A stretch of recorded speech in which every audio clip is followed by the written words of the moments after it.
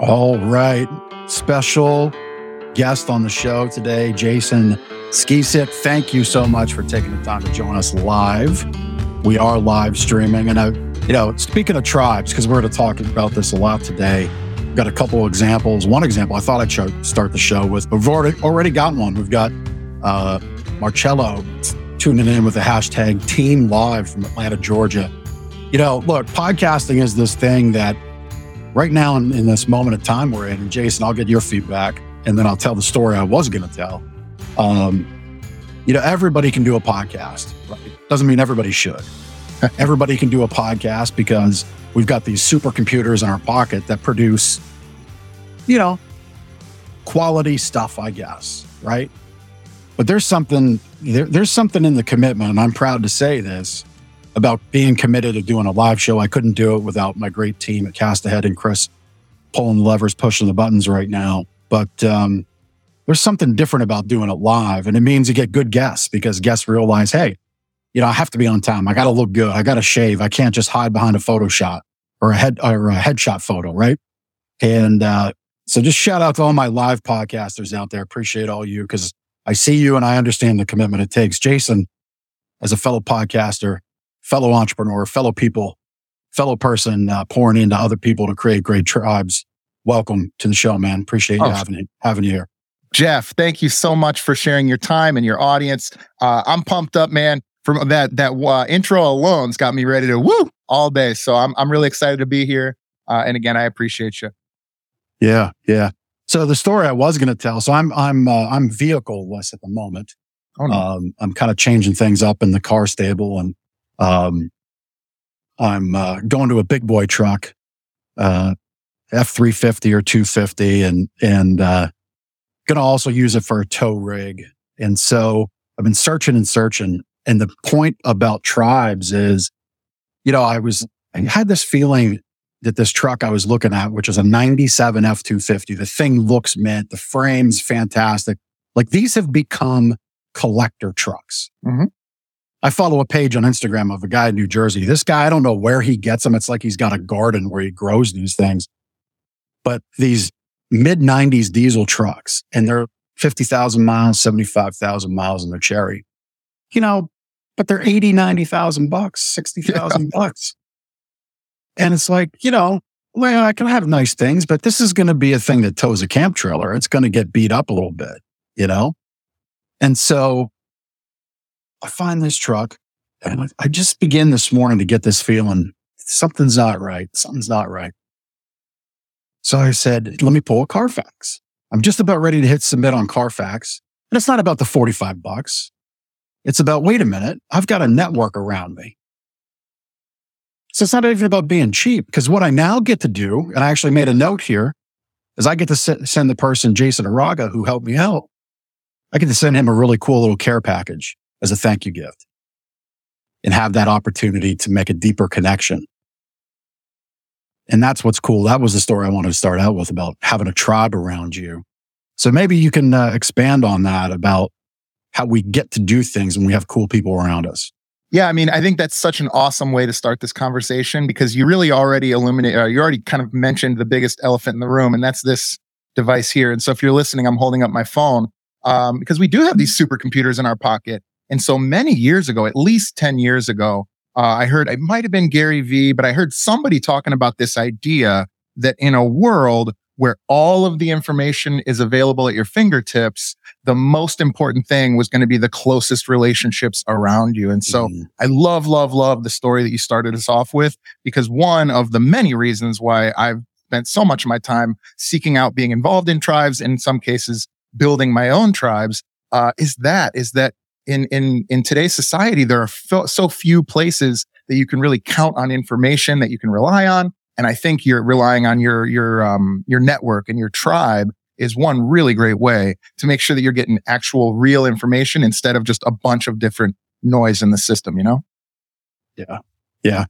No, 100%. I mean, it was really kind of neat. In a way I was like, well, are people going to judge me if I put this out there, asking, putting my hand out? But that's exactly why you have a tribe. So I'm like, nah, just shut up about that in your head. This is why you have a tribe. And I knew I would get help, but I knew I've got something to give back. I've already got the little package partly assembled, made a note of what else I wanted to send while I was up here. Good stuff. But yeah, like that's the reason you're in a group. That's the reason you get this circle around you, because you want to expand, you want to make deeper connections. I love what you said with all the information that's out there. The closest relationships are the ones around you. And so, as time has gone on for you, what have you found as some of the biggest benefits of having that circle, and why now? Because I'm feeling that right now we're in this moment in time where the strength of your circle is going to probably be a direct indicator of your success as we roll on last half of this year into next. Yeah, so that I'll break that into two parts. So for me personally, I grew up like a lot of guys my age. I grew up playing sports, playing football in groups, playing baseball in groups, basketball, things like that, rugby. And then I was in the military for 4 years. And so like so many young men and women in my generation from, '01 to 2010 and beyond, spent a ton of time in these tight-knit groups in the military, where I just realized I would do so much more. I'd be so much more successful, work so much harder, take things so much more seriously, be more disciplined, for somebody else than I would for just myself and my own motivation. My intrinsic motivation for my own success or proving something to myself is so much smaller than my unyielding energy that I have to pursue helping others that I'm connected with, right? My tribe. And so what I've found is, man, I'll sit on the couch if it's just for me, but if it's for a tribe, that's where I get up. I'll never let somebody else down. And so for me, having a tribe around me just makes me a better person and somebody that I like to look eye to eye with in the mirror. Now, when we talk about globally, I actually do have a pretty strong opinion about that. I think in the past, without the internet and when religion was a much more central figure in our culture, we had these tribes that were sort of baked into our local environment, and that was our church. And so many of us still are attending churches, and that's, of course, terrific. But for so many people in modern day, we have access to everything in the world, but we don't even know the people who live right next to us. And so that's why I love things like CrossFit gyms or, jiu-jitsu studios or yoga gyms, where you have these groups of tight-knit people that are going through an experience, something that's difficult and challenging, that they overcome together locally. Because it develops these, I call them sweat bonds, but it develops these sweat bonds with people local to them, which we just see deteriorating so quickly if you don't have some local place where there's a tribe that's gathered around usually a charismatic figure and hopefully some virtuous ethic, unless you're in a cult, right? Right. Yeah, wow. I just made a note here to make sure we talk about that. So I often take some hard lefts and hard rights in our conversation. So we'll take a hard left.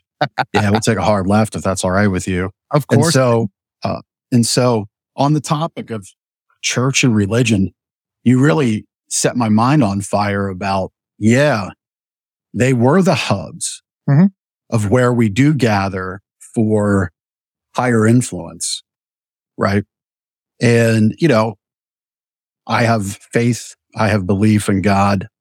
This isn't a show about religion or about God, and we're not going there per se. What I often will say, though, is if you think life's just happening to you coincidentally, that's a very sad way to live life, in my opinion. You're entitled to your own, and you can live your own. But I think there should be a belief that there is something greater than us working for us. But I love that thought of we've lost that connection because we have that super connection in our pocket. There's a book, and I'll make this point about the book, and then I'll toss it to you for your thoughts. There's a book called Suicide of the West by Richard Koch, Koch. Have you read this book? I have, yeah. Fantastic book. And, it talks about the expansion of the West and the power of the West, really one of the 6 pillars around it. There were 6 pillars that bring down Western civilization, but one of the pillars that brought it to the forefront was the expansion of Christianity and the connection to a higher faith directly, And if we look at your and this is why your statement reminded me of this book, is because prior to Christianity, you would have to go through the seers and the prophets and the temple leaders and the church elders of any place you might have been living at a previous point in civilization. But now, if you just gather for a purpose, that church can be in a strip mall, which we see, right? That church can be in an older building. It doesn't have to be this magnificent stone example of architecture, which doesn't make those buildings bad either, right? But that purpose of connection in that place, I think we're losing.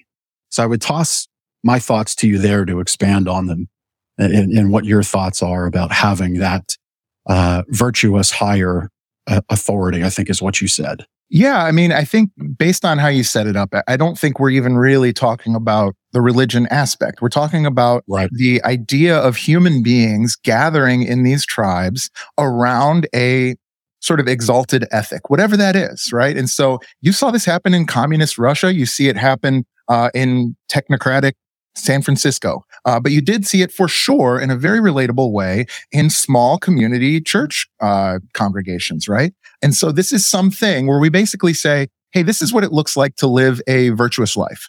Certainly there are pitfalls. But when we have that example and we have a structure of people helping each other, there's this network of people that's very real, that's not only helping those folks that are struggling and exalting those folks who've risen, but also just demonstrating what it looks like to live a virtuous life. And so I love that idea of like Leonardo da Vinci's Vitruvian Man. The idea isn't that to be perfect. The idea is to look at something that is a template that you can sort of guide your path towards, that will help you to live what the group has agreed is a virtuous ethic.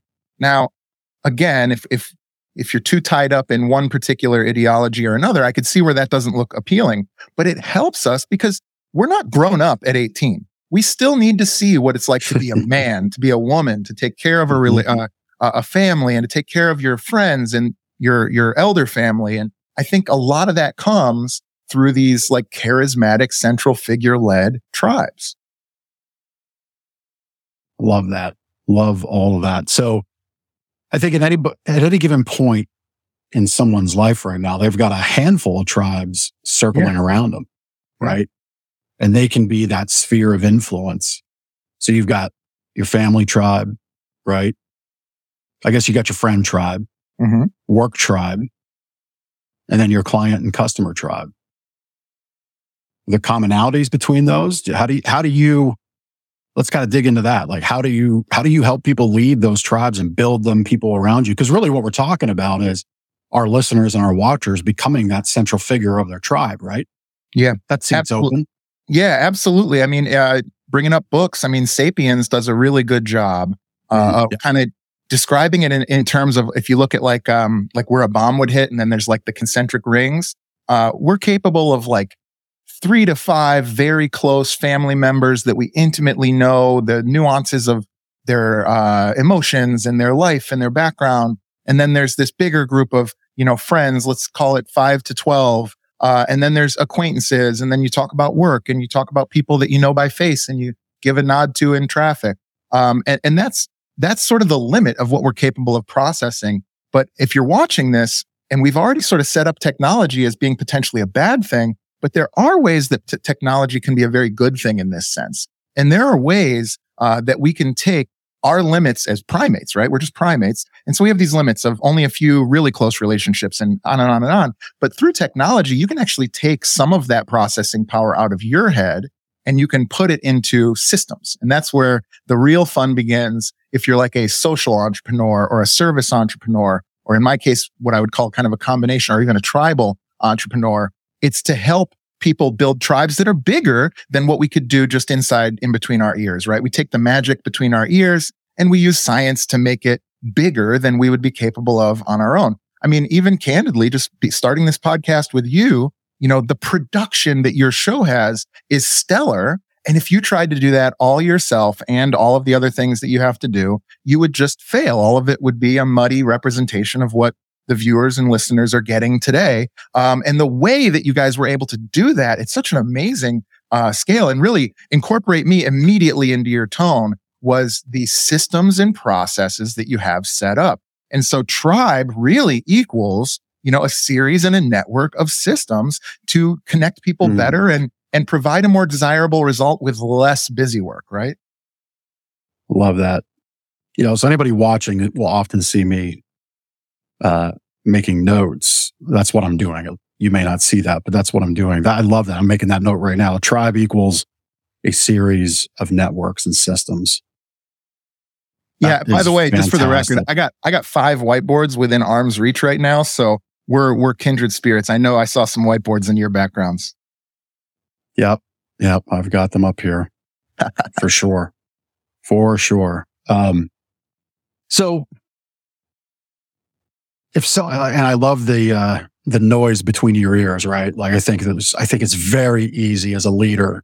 Now, whether you're a leader in your family and you work for somebody else, you're a leader within a company, you're a manager of some kind, some level, or you're that business owner and entrepreneur. I think it's really easy to stay stuck between your ears. What have you found are some good ways to help people get out of their own head? Yeah. So when people ask me who I serve, I've typically said I serve magicians.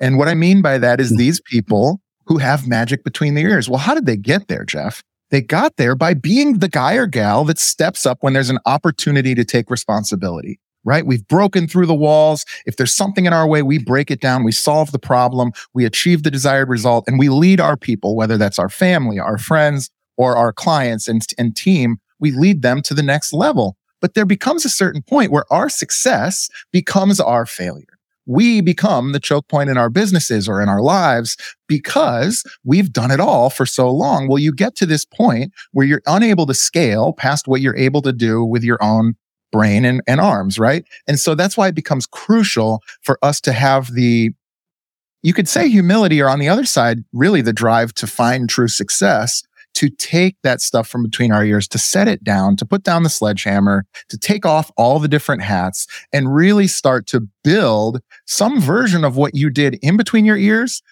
externally. And so if you were in charge of 10 jobs before, you might need to go find 9 employees and put 9 hats on 9 different people if you want to be able to impact the world in a bigger way. And this applies to your business, but it also applies to raising funds for the church or helping the soccer team get new jerseys or whatever it is. You're only going to be a mom, right? You're only going to be able to get done so much. And so you come down to this choice where it's binary. You're at a fork in the road. I can either work myself to death and live a busy, unfulfilling existence, or I can learn the new skill of actually managing and setting up systems and building a team of people that are all in the same boat, that are rowing as hard as they can in the same direction towards the same goals. Yeah. Love how you shared. I love everything you just shared. It reminds me, I was just in Texas for Apex, the Apex group. Oh, nice. Apex Mastermind. Yeah. Their big annual event, $1 million mastermind. And Mike Rowe was this big celebrity, although there were so many fantastic people there, and it was such a great time. Joe was there, right? Yeah. Lean back. Yeah, he was great. I mean, there's a guy who is so smart, and yet people think of him just from what they've seen, right? But they obviously don't see the struggle. They don't see the other successes inside the success, and then the package of success that makes it all happen and remain together. Right? There's a guy that builds great teams, and there's a guy that understands he can't do it all on his own. But Mike Rowe was talking about, and this goes to your comment of, you get something done, there's 10 jobs and you can't possibly do it all. At a point in his life, he wanted to, he was challenged by his grandfather to do something of importance, right? And that meant to his grandfather, his pop, as he would say, that meant like a blue collar work, right? Because his grandfather could take apart a watch and put it back together blindfolded. He could self-taught welder, steam fitter, pipe fitter, electrician, right? Blue collar stuff. And ultimately, all it needed was just new tools in the toolbox. And so here's Mike, he's on TV, he's hosting these, hoity-toity shows about wineries and spas and membership clubs out in California. And he just decides, you know what? I'm going to do something that my pop understands. So he climbs down in a sewer, right? The TV station flips out, they fire him, but he takes that footage. And what does he do with it? He shops it. Discovery Network picks it up. Yeah. Turns it into Dirty Jobs. I love that. And 20 years later, here we are, and now he's impacting so many people. So really, I guess the point of sharing that was the lesson of everybody's got a toolbox, but all the tools aren't the same. Everybody's got a toolbox and we can make impact with those around us with that toolbox. But the people we put in it, the systems we put in it, the tools we use are going to be different for each of us. Yeah. And I think too, it's interesting that you use that example. I'd like to borrow it because one of the reasons 100%. why his show has been so successful is, yes, the tools of learning how to solve this next problem, how to ascend to be the person that needs to achieve that desired goal.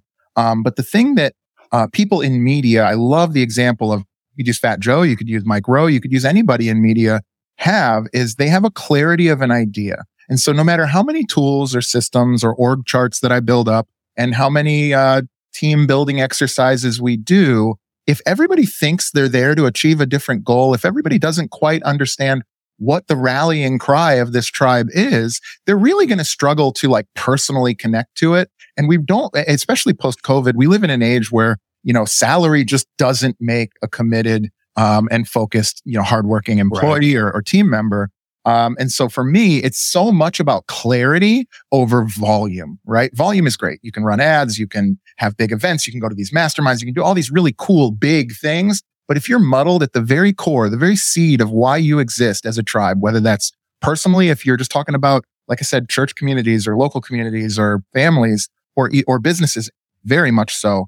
It's the clarity of being able to say in just a few sentences exactly what it is that we're setting out to accomplish, to where every single person in that tribe now has a clear understanding and a real strong personal connection to what you're doing and why you're doing it. Because then the tools, they build themselves because everybody wants to see that watch put together. And if everybody wants to see that watch put together, we're going to be telling time by tomorrow. You know what I mean? It's going to happen. We're going to get there. Yep. We're going to have a couple extra screws, maybe a spring or two, but that thing's going to tick. You know what I mean? Yeah, no, it is. It definitely is. And, the interesting thing, and I'm going to take the opportunity to do it now, if it's okay. I said I don't multitask, but here I'm going to multitask because from that opportunity, hearing Mike speak, his dedication to the trades and really, when you take those surveys, schools use this a lot. They take a survey from the community, from the parents, from the teachers and the students. And then there's this word explosion on the board. And it pulls out the themes, right? So if you were to do a word explosion about Mike Rowe's life, I think one of the big words that would come up is dignity. Because that's what Dirty Jobs did. The feedback he got from the sewer guys, the guys that I don't even know what that job's called, but people that go down in the sewers and make it work so we can flush the toilet and not think about it. Yeah. Right? It's the roofer. He get told a really interesting story about a sheep farmer that, just look up the sheep farmer episode of Dirty Jobs. You'll be blown away by that episode. But the dignity in this stuff, but really it's deeper than that. And here's where I said I want to multitask. And so for you people watching, and I'm sure you love seeing your people you work with have this impact. There should be two other words about Mike Rowe's word explosion that happens on a board, and that's saving lives. And so my son, and this is what I want to pass on to Mike. So I'm going to take the time to share it now because it is impactful, because people quite honestly have the ability to impact others so profoundly, it might just be life-saving. And so here's my example. If you don't mind indulging me for a minute. Please. Thank you. Can't wait. So my son was not a book kid. He was not going to be a college kid. Hated every moment of his high school learning experience in a desk, in a regular classroom, to the point where he's suicidal. We're talking with counselors. I'm a hunter. I like firearms. I go to the gun range. I target shoot. And all of those, and I'm very safe. Things are locked up, channel locked, trigger locked in a safe. All of those firearms were out of the house. I mean, it was that severe because we just weren't, our son was not our son. Mm-hmm. And we fought with the school in 10th grade to get him to go to VOTEC. I call it VOTEC. It's Career Center now. Mm-hmm. Because our school, they wanted kids 9th and 10th of the school. And then you got to go to 11th grade. Really what it was is we're going to try to make your kid a college kid and force it for 2 years. And if we can't, we'll give up and they can get 2 years at Career Center and we don't care. The current administration is far different, far more supportive, and I'm happy for that. Mm-hmm. But we had to fight. And we saved our son's life by getting him connected to the trades. And so I think the job Mike Rowe's doing is life-saving in that regard. If he can penetrate beyond adults finding a career into the schools, it really can be life-saving. And that's the opportunity, if you're listening to this, what Jason shared with you and what we'll continue to talk about, you have the opportunity to have that kind of impact on people with what you do, who you lead, who your tribe is. And so thanks for letting me do that and indulge, because I think it's important for people to hear. I mean, man, thank you for sharing. I think that's a beautiful thing. And I think it's a testament to, your leadership and certainly your wife's, and really making something happen that otherwise wouldn't have on its own. I have a similar, not quite the same story, but when I was in first grade, they were putting me in behavior disorder classes and I was severely depressed. I was like Charlie Brown. I don't remember it, but my mom tells me I'm like dragging my backpack home from the bus and I was just super unhappy. And she fought hard to get me put into a private, the system paid for a private behavior disorder school. And in a lot of ways, it was hell. There was people there that were suicidal. There were people there that were violent. There were people there. It was K through 12 and I was in first grade. And so we had smoke breaks at this school. And what I'll tell you though, is that school allowed me to go from the worst student that a teacher could ever imagine to going through like multiple science and math books every single year, just by allowing me to pursue those things I was interested in, to have a little more personal attention and actually energize, those things that I was interested in, because I wasn't cut out for that cookie cutter model. And then got into high school and I had a similar experience. I'm being forced down this path towards college. And I just had no idea the direction I wanted to go as a man. And so I wouldn't say my life was saved in a sewer, but in the Army, I worked in sewers. And that is where I learned discipline. That's where I learned hard work. I have never had a better time than pulling miles and miles of cable, trying to figure out new ways to make it a workout in an Iraqi desert in the middle of a sandhole, in the middle of a manhole. So I deeply relate to what you're saying. And so, for whatever it's worth, man, I'm just so happy to hear that story had such a, positive result. Yeah, it did. And now, my son got into the construction trade and spent some time in that, did not land with the right company who was willing.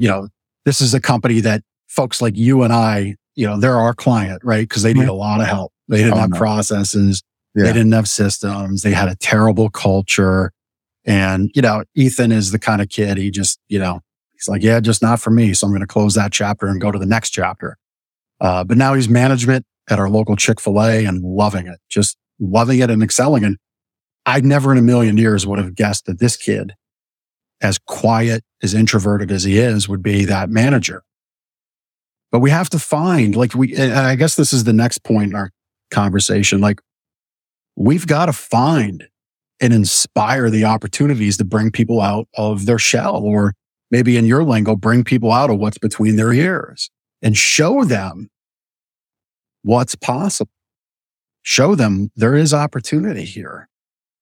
Yeah, I think that's why one of the things that I like about fitness around these tribes, when we talk about, setting aside church, when we talk about the things that are available to us as young men and women that are still finding our path in the world, start by doing. You don't have to necessarily know your life's mission at 22. But what you can do is pick up a barbell. What you can do is learn to dance or play the guitar or whatever it is. But you start by practicing some. This is why those old Kung Fu movies were so centrally themed with these Confucius and philosophical ideas, was because you start by moving and doing. And very quickly, you start to see metaphors for life. You start to learn from the people you meet in these engagements. I mean, martial arts is probably my favorite example, jujitsu or whatever method is. You're out there doing this what people might see on its face as violent behavior, but really it's full of love and learning opportunities and life. And that goes for yoga, and it goes for painting, and it goes for all of these things that we've discussed in this conversation. And so what I would say is, if you're out there, and I've talked to so many of these people, Jeff, where they're like, listen, it's great that you're so passionate and you got this tattoo and the hat on with the logo, and that's so cool, and you got stories.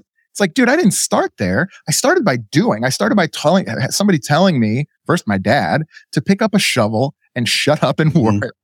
And then working long enough, I realized, oh, there's some efficiency to working together, or there's some efficiency to learning a system. And then by discipline and by consistency, all of a sudden I started to see opportunity to solve the problem a little better and a little better. And then there I am on Halloween with my dog. And I just think through that, if you're out there and you're like, hey, listen, I understand that I want to have clarity and I want to build tribes, but I haven't yet found what the seed of what this path is or what my direction is going to be. Start by doing. Find somebody that you respect and act like them. If you can, follow them around and help them out. And if you do that long enough with many enough people, you're going to get opportunities to pick up that virtuous path and take it to the next level. Because I see that just over and over again in my own life and others. Yeah, there's a lot of wisdom in what you just shared there about just doing things. Everybody looks for that perfect moment, right? Well, the thing's got to be perfect. It's got to start, or it doesn't have to start. It has to be perfect before I start. And that's often the hardest way to accomplish any big goal.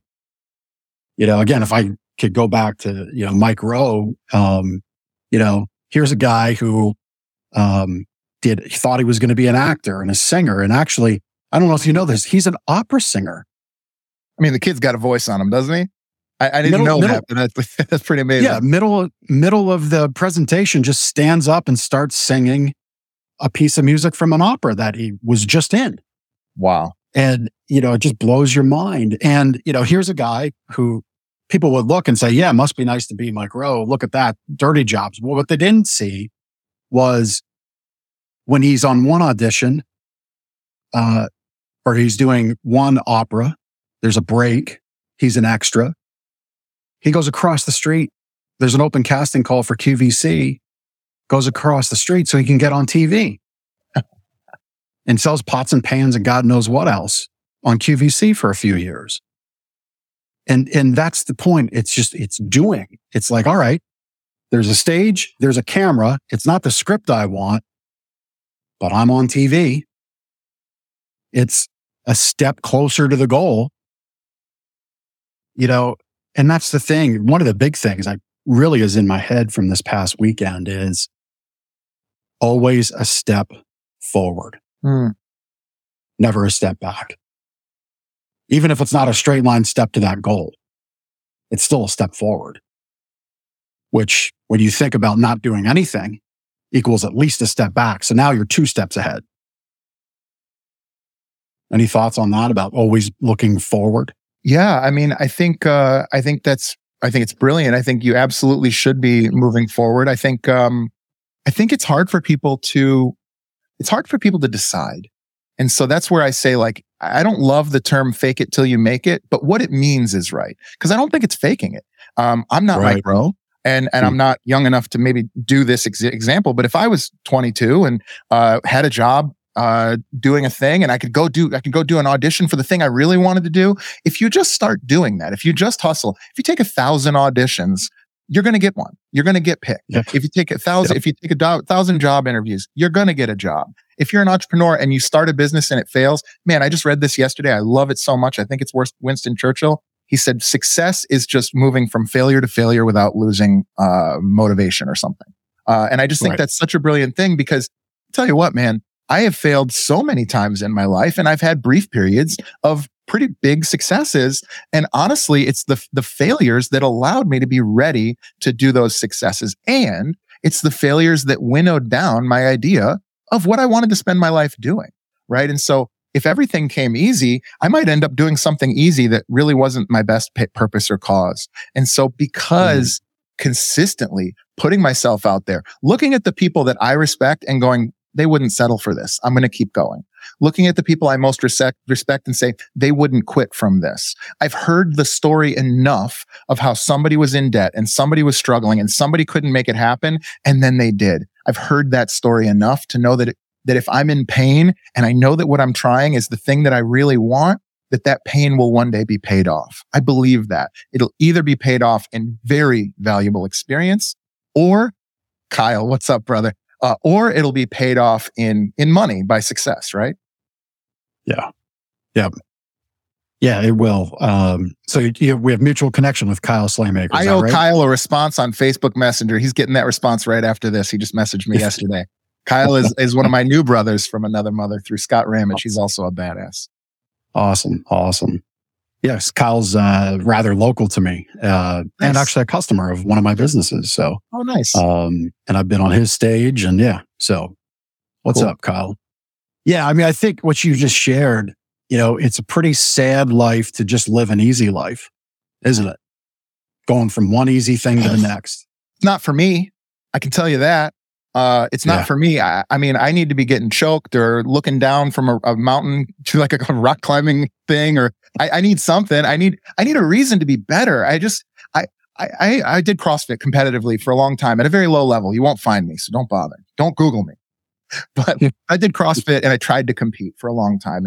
And what I found was I'm good at CrossFit because I'm lazy, man. And because I'm lazy and I don't want to be a loser, I put myself in these really tough situations. And because my training partner gets better when I push him or her, then I push even harder. And all of a sudden I find that, I don't know if I'm a fire breather, but I'm certainly fitter. And because of that, it's driven by my desire to sit on the couch and watch Netflix. But I just realized too much that, man, I'm writing a book of my life. And if that book is full of all the same page day after day after day after day, I just don't feel like that's an inspiring story that I would be honored to leave behind.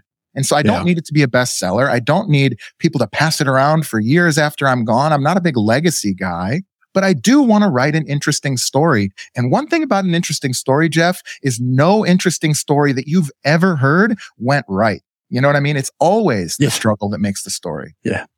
Yeah. There's never just a straight line. There's Matt Rhoda. What's up, Matt? Yeah, it is never just that straight line story, right? It's very rare. I mean, even your like trust fund kids, I don't know that they've got that.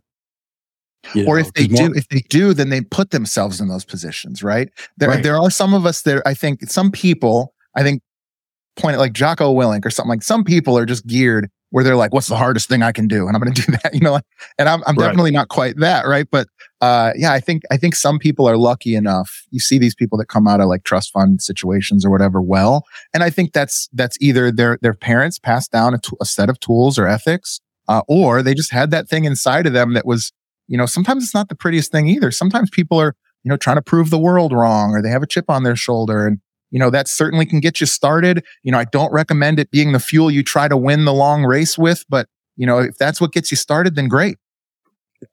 Yeah. On this topic of an easy life and just stacking easy bake, easy way, predictive answers in the book of your life, on the educational front, because of my son's journey, I spoke at our board meetings. I talked with administration. I talked with teachers and counselors. And I quickly realized nothing I do as far as change goes, no part of change that I'm going to have is going to benefit my son, and maybe not even my youngest, because local educational systems and districts just don't move that fast. There was a seemingly existential crisis about the formation of a committee in our local school. And that was 3 years ago. And, it was very polarizing, and it's not worth getting into the details other than to just say it was this whole near existential crisis. And now 3 years later, we're just kind of now getting steam. Well, that's, if I'm to believe, and I do believe there's importance to it, but if I'm to believe it is that big of a deal, that's an entire age group of kids that have gone through high school. And I noticed, like guys like us, we want to move, like, let's go, right? And so I noticed, as Chris brought up, you had a whiteboard where you had Chat GPT up, right? And I've challenged locally as well to say the bedrock of education and really life is shifting. It's shifting from underneath our feet, especially as it relates to kids learning. And I think our current educational system is just giving kids almost like the Mad Libs fill in the blanks version of an easy path in life. They're not challenging them. They're not having conversations like we're having right now. It's here's the fill in the blank for college. Here's the fill in the blank for college. Here's the fill in the blank for college. And then, maybe here's these other opportunities.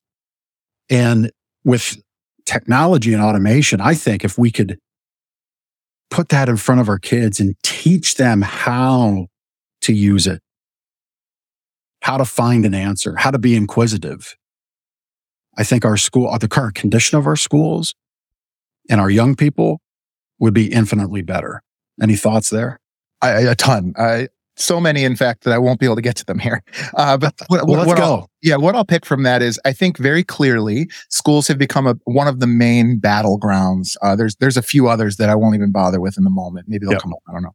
But school, and by the way, you've forgotten more about being a dad than I even know. I have a 2-year-old daughter, Lucy, who I love very, very dearly, but I have not had to deal with what you are. Cute and name. I think what's happening is there was this long period of time where the United States, I'm just going to talk about our country because that's what I know. The United States geared the entire country around this central idea, the Industrial Revolution, or whatever you want to call it, or even World War II and that stuff.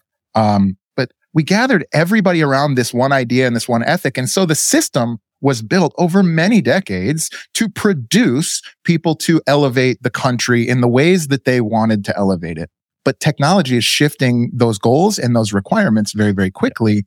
And like you're saying, it's very difficult if you're trying to keep your arms around the world, or in this case, the country. It's very, very difficult to try and move that lift. But what you can do, if you're listening to this, if you're watching this, stop trying to hold the world in your arms.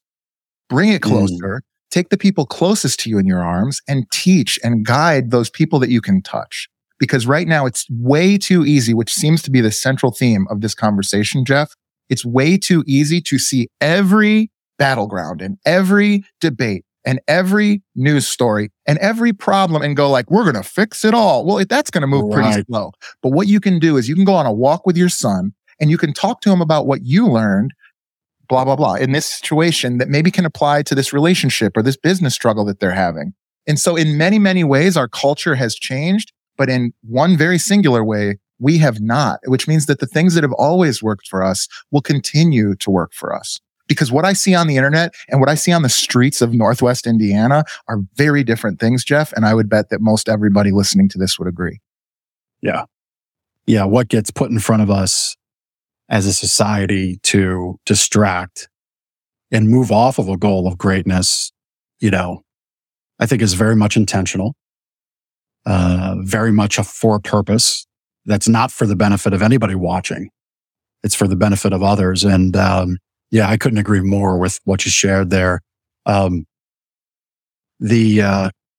interesting thing that I see about you, and you've got your spear and clover tattoo on your forearm, right?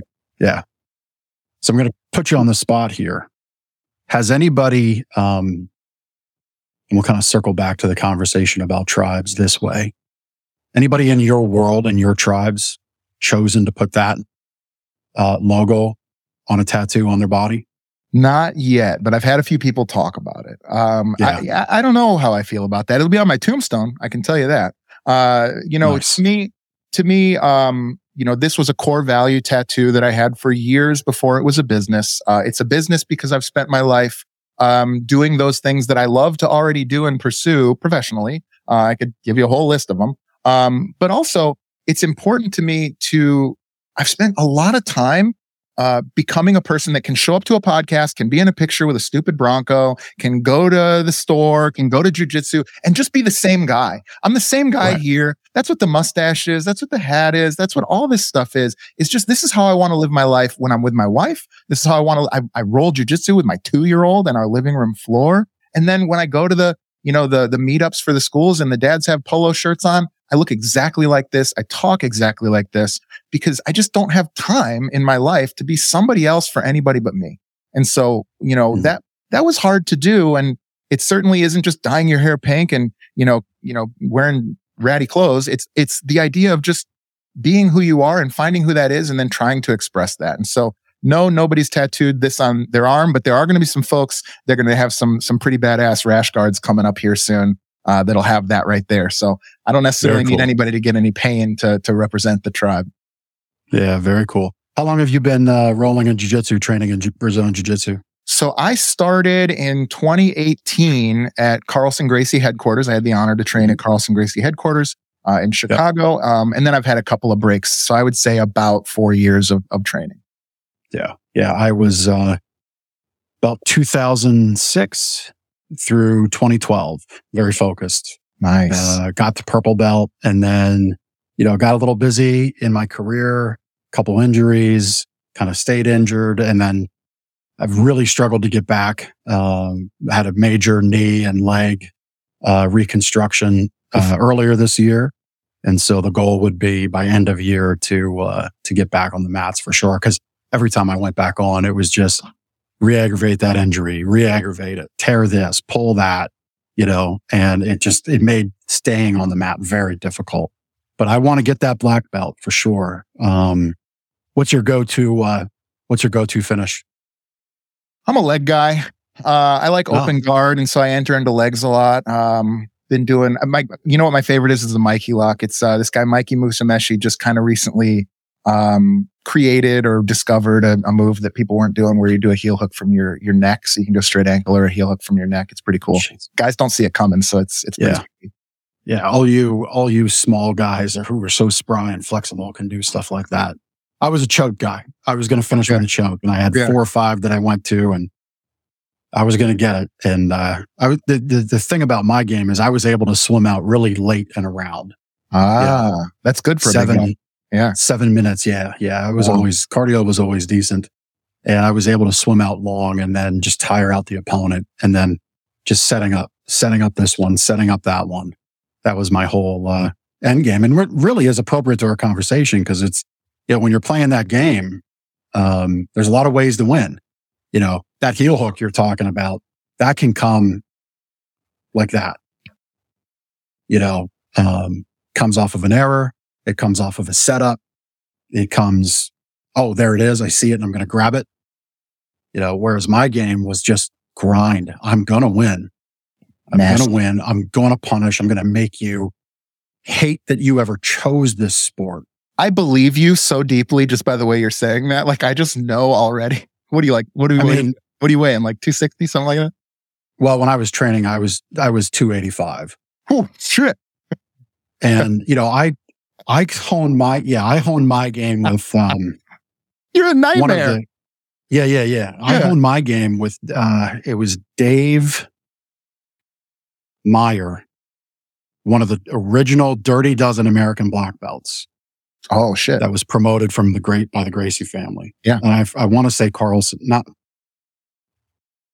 I know lineage is so important in the sport, but I recall him being one of the Dirty Dozen black belts, American black belts, and I forget who promoted him. You could look it up. Yeah. I don't want to speak to it because I know lineage is important. Yep. But his game was all about pressure. Sounds like you didn't have to do. Yeah, you didn't have to do a million different things. You could do 3 or 4 really, really good. Mm-hmm. That's what I grabbed onto. And so, anyhow, I don't want none of that. Yeah. No, I had a position from side where I just put all the body weight on your diaphragm right through the ribs. Yeah, that was the only part of my body contacting the ground. And you just, there were times training guys would just tap, like they're just not going to happen. They just wanted none of that smoke, as we would say today. Yeah. So that's my coach, Miguel Torres, right there. He was a world champion for many years. Awesome. Yeah, man, I've loved our conversation. I love that you're so dedicated to elevating people. I think as we wrap up, I was browsing your site before we got on the line today, and I love how you break down the journey of an entrepreneur. from that starting out at six figures, you're in the playoffs, you're a contender. Forget the moniker for the middle one of that million plus range. Yeah, seven figure scalable impact. And then dynasty organization. You have a very great ability to say things and communicate things with emotion. Thank you. And connection. Because that dynasty organization, I think that's deep down what every business owner wants, right? Like they may not know it, they may not say it, but it's that inner soul greatness. They want to leave something. So I'll let you kind of end with that. Yeah. I mean, one of the things I do, I try to do it once a week, a solo mission, right? So I train at least 3 times a week. I try to go on a solo mission each week, which is usually like a long ruck march where I can just think about my place in the world. But once a month or so, a little bit less, maybe I'll do a float. I'll go into a float tank. And when I was getting ready to launch this business, I didn't know what to call it. I knew it was going to be Spear and Clover, but the program, because I wanted to sell some stuff that was important to me, right? And the things that are important to me are core values, tribe, being able to tell people, express to people how you can deliver value to them, clarity of mission and vision and offer, all this stuff that's really not very sexy. And so I went into this float with one question, which was, what is a way that I can express to people the importance of all these foundational things in our businesses that are so important that the people that are online gurus and the people that are selling marketing courses and sales courses that they just don't talk about. And the only place I could think of that's really baked into our culture where we really admire these organizations built on strong, like rock solid foundations are these dynasty sports organizations. Or you could look at dynasties in history too, but for me, it was these dynasty sports organizations. So it's the New England Patriots. It's the All Blacks in New Zealand. It's the New York Yankees, really any team with a new in it seems to be a dynasty. But those aren't built on a player. They're not built on a coach. Typically, they're not built on a specific playbook. They're built by the organization laying the groundwork for this is exactly who we are. This is exactly how we do things. And that way, when they get somebody, you see Randy Moss goes to New England. He's been kind of a problem in the locker room all of his career. And all of a sudden, he's the best guy in the world. Nobody ever hears a problem from him again. And that's because just like your podcasting organization, you brought me in and seamlessly integrated me into your vibe, into your tone, into your world.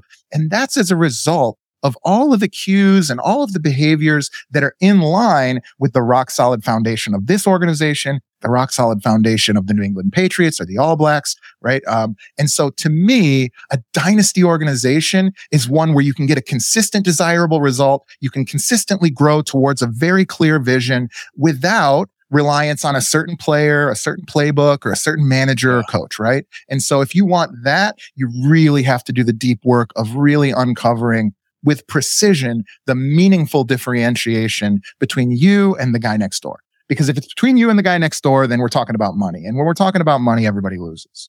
Yeah. Man, I love all of what you just said. And I really do. So a couple things.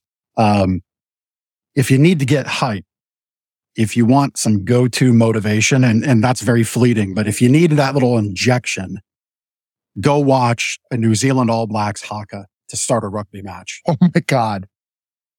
Okay. I mean, you talk about tattoos. I mean, depending on the kind of personality you are, you might dopamine up and just go, burn some soot in your garage and start putting stripes on your face. And you got to watch what I just said to understand if you don't know, but now you know.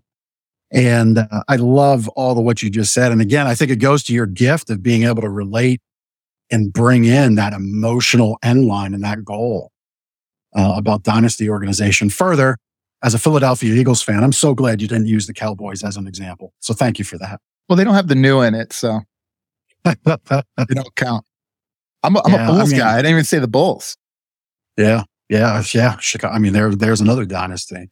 Yeah, there's the New Zealand All Blacks on the screen. We don't play the audio, so we don't pick up copyright issues. But just gives me chills. To see it gives me chills. And we're, it's my show. It's my time. I'll be respectful of your time here. We'll wrap up shortly, but to the All Blacks. So I got introduced to them coaching youth football. One of my coaches, my head coach that I was an assistant under, Paul Shingleton. He was a big rugby guy. He actually brought the rugby tackle into our youth football organization. we took the head out of the play, and we were proud to say in the times we coached, we never had a kid get a concussion.